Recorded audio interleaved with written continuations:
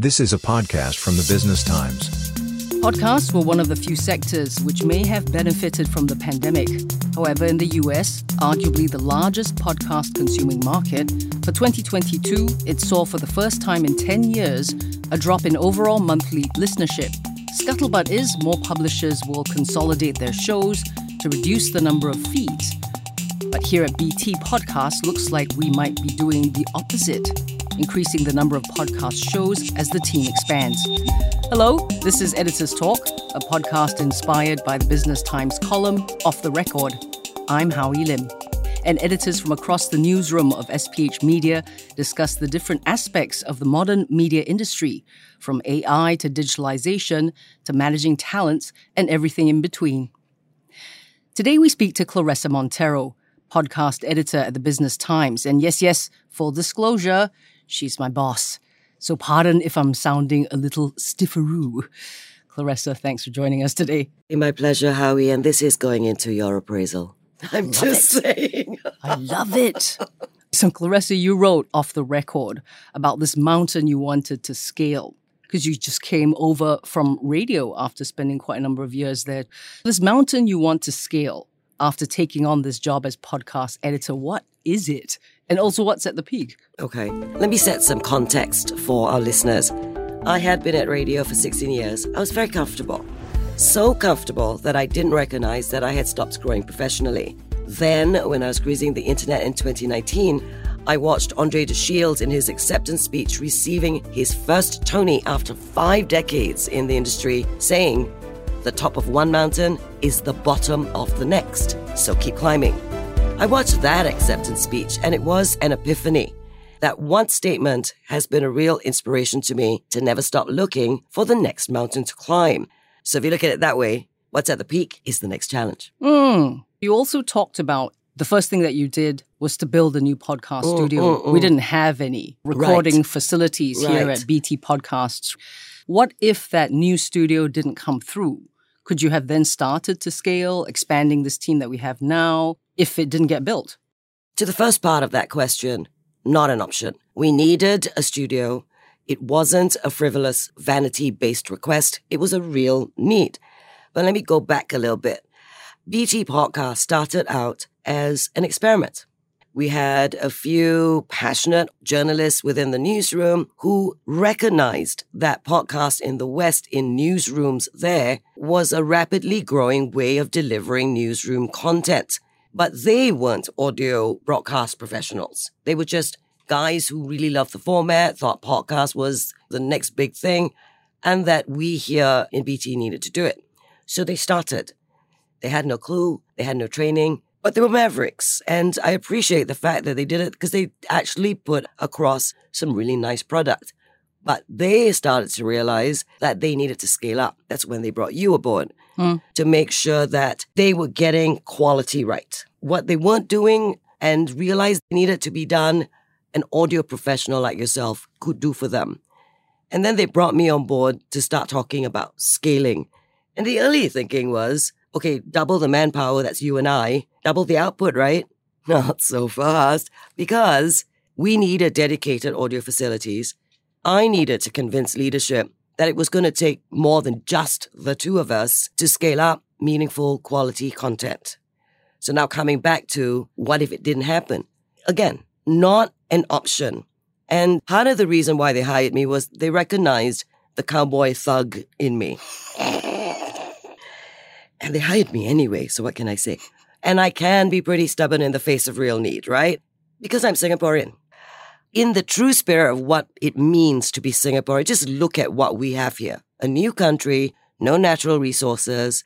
At the time, a tiny unknown island in the middle of the region surrounded by bigger countries.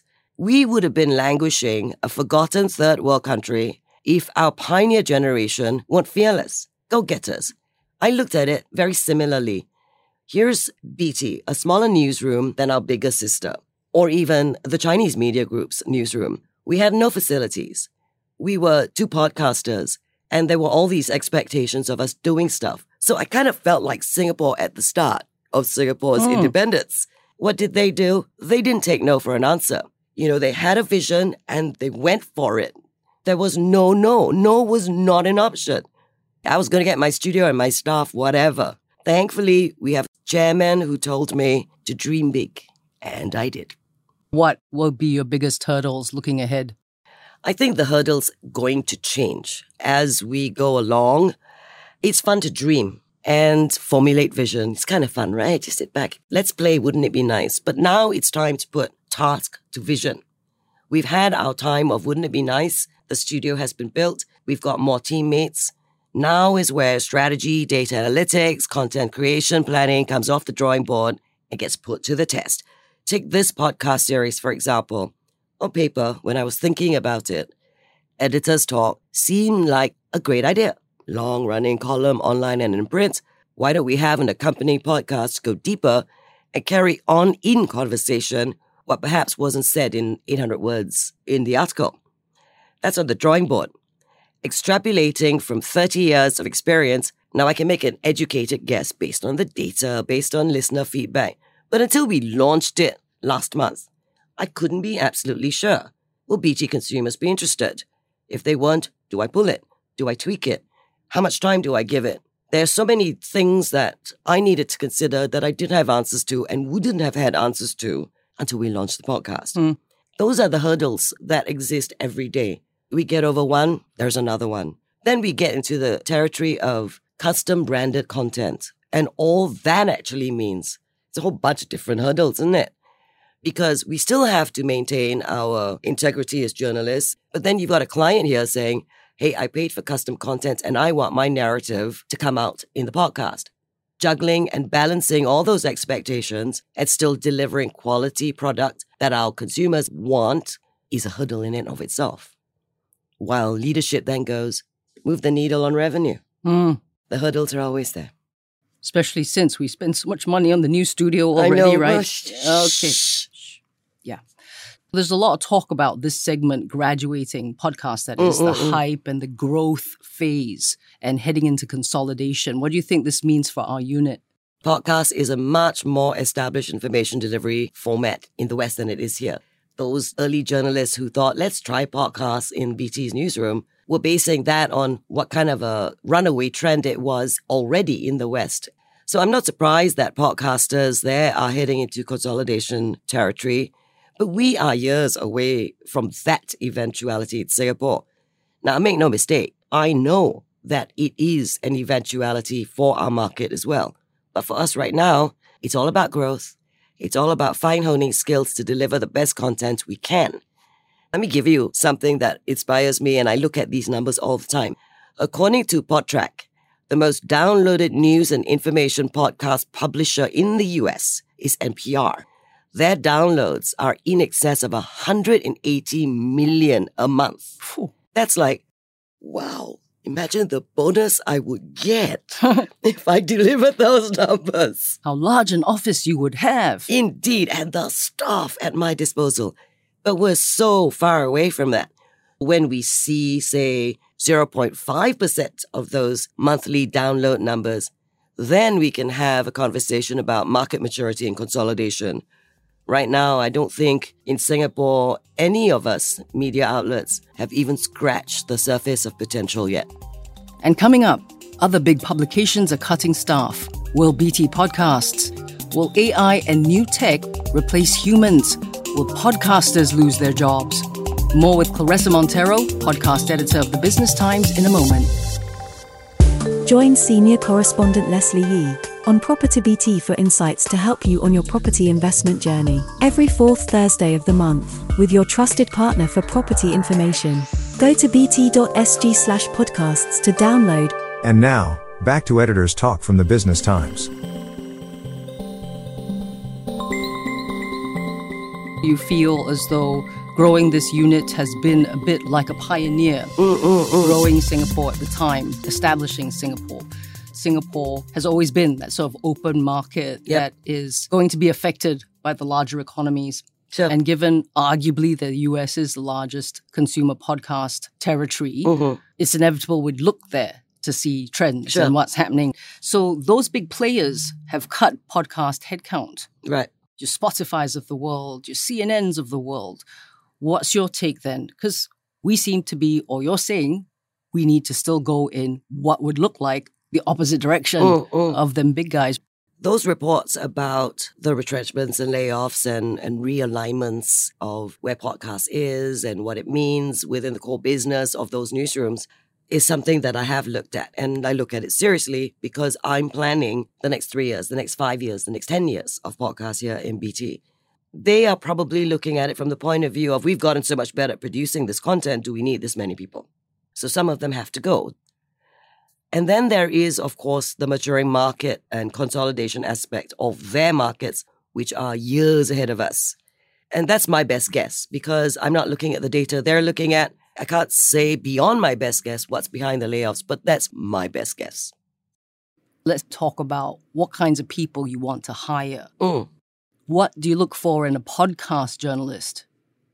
Say different from a regular journalist, if you will, an online journalist, a print. There is a preconceived idea within the newsroom that podcast journalists, or you and I and our colleagues in podcasts, aren't journalists, especially the older set of journalists. Their idea is if it's not in written form, it's not journalism. And the reality, as far as I'm concerned, is that needle moved a long time ago. Broadcast journalists are journalists operating under much higher pressure than print journalists.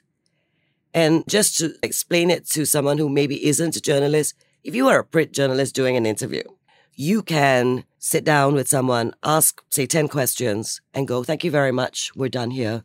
Go back to the newsroom, start writing your article and go, oh, I should have asked this follow-up question when he or she said that. They can email that person, they can ask for additional information, they can ask for verification. And this process could take a few hours, it could take a couple of days before that article is written. Broadcast journalists have got to have all the prep, all the questions, all the comeback questions ready in their heads when they sit down and do an interview if they're live. There is no go back and ask later. You've got 10 minutes, you've got 15 minutes. If you didn't ask it, it's opportunity gone forever. And that urgency, that training to what broadcast journalists are expected to be able to deliver is what we need in podcasts. As the modern newsroom progresses, they're going to need to be able to be in front of camera delivering a video, audio. They have to be social media savvy. They need to be comfortable working alongside AI as well. The skills are different. In fact, we joined radio when people used to say, we have a face for radio. That's right. That was the whole point. But yeah, it is that. It is the comfort of being in front of camera, in front of different formats of news and information delivery. It is all-encompassing storytelling. I'll be honest, I am afraid AI will come take my job. Right. And then what will I do? But everybody's afraid that AI will come and take their jobs. Everyone in every sector is worried about that, even accountants. So AI, and we're implementing some of that already. Some of our podcasts have our house voice, as we call it, which is an AI-generated voice, AI-powered podcasts that we have now. How else will, say, new tech fit into what we're already starting to do? We were the first podcasters here in Singapore to incorporate AI into our workflow. We also produced a 6-episode branded content podcast series that was driven by AI, which included an AI host. And what was very heartening for me was our consumers weren't particularly disturbed by it. In fact, there were actually some people who didn't realize it was an AI host. So yeah, I could see where your concern would be. Am I going to lose my job to an AI? But AI and the development of technology is here to stay. We embrace it, we don't, we fight it. It's not going to change the fact that it's here to stay. So where to next? I think it won't be too long before we see AI visual hosts in videos. In other parts of the newsroom, they're looking at where it can be deployed. So I think that means journalists in not the too distant a future are going to have to possess the skills to work alongside AI. That would be you as well. And that will open up, I know, that will open up a very interesting question. Who fact checks whom? Does the AI fact check us to ensure that we don't cut corners in our research and verification? Or do we fact check the AI to ensure that fake news doesn't get through their filters? And that's where humans and AI will work together. We can't get rid of the human element of this interview, the interaction between the two of us, and replace you with an AI. The AI can ask intelligent questions, but is the AI going to laugh if I made a silly, pithy joke? Ha ha ha. No, is the short answer. We shouldn't be afraid of AI. We should embrace it, but also accept the limitations of AI and look at where the human becomes absolutely essential. I watched a fireside chat with Obama when he was in Singapore a few years ago, and he addressed exactly this. He asked a very simple question to the audience. If you are dying in hospital, would you want a robot nurse or an AI to be the one to comfort you as you slip away? Or do you want a human to hold your hand and tell you everything is going to be okay? And if you look at it from that point of view, there will always be a need for the human element in what any of us do. So we can embrace the technology without it threatening us. We just have to identify where us as humans belong in the equation. I still think Skynet Terminator is going to happen. Maybe next year I'll send you to do an AI programming course. Joy. All right. We spent all this money as a unit on this new studio, which was necessary, I get it. But then that brings into question, okay, how are you going to hit your KPIs? And bosses always love more revenue, right? Yes. So how much do you think podcasts will be part of the Business Times core business? Podcast is already delivering newsroom content in a complementary and meaningful way. Right now, if you look at it, we support the online and in-print columns of Genevieve Kwa, Leslie Yee, Ben Paul with their podcast content. But that is the support desk role. Any poly graduate in audio engineering or broadcast production can do that.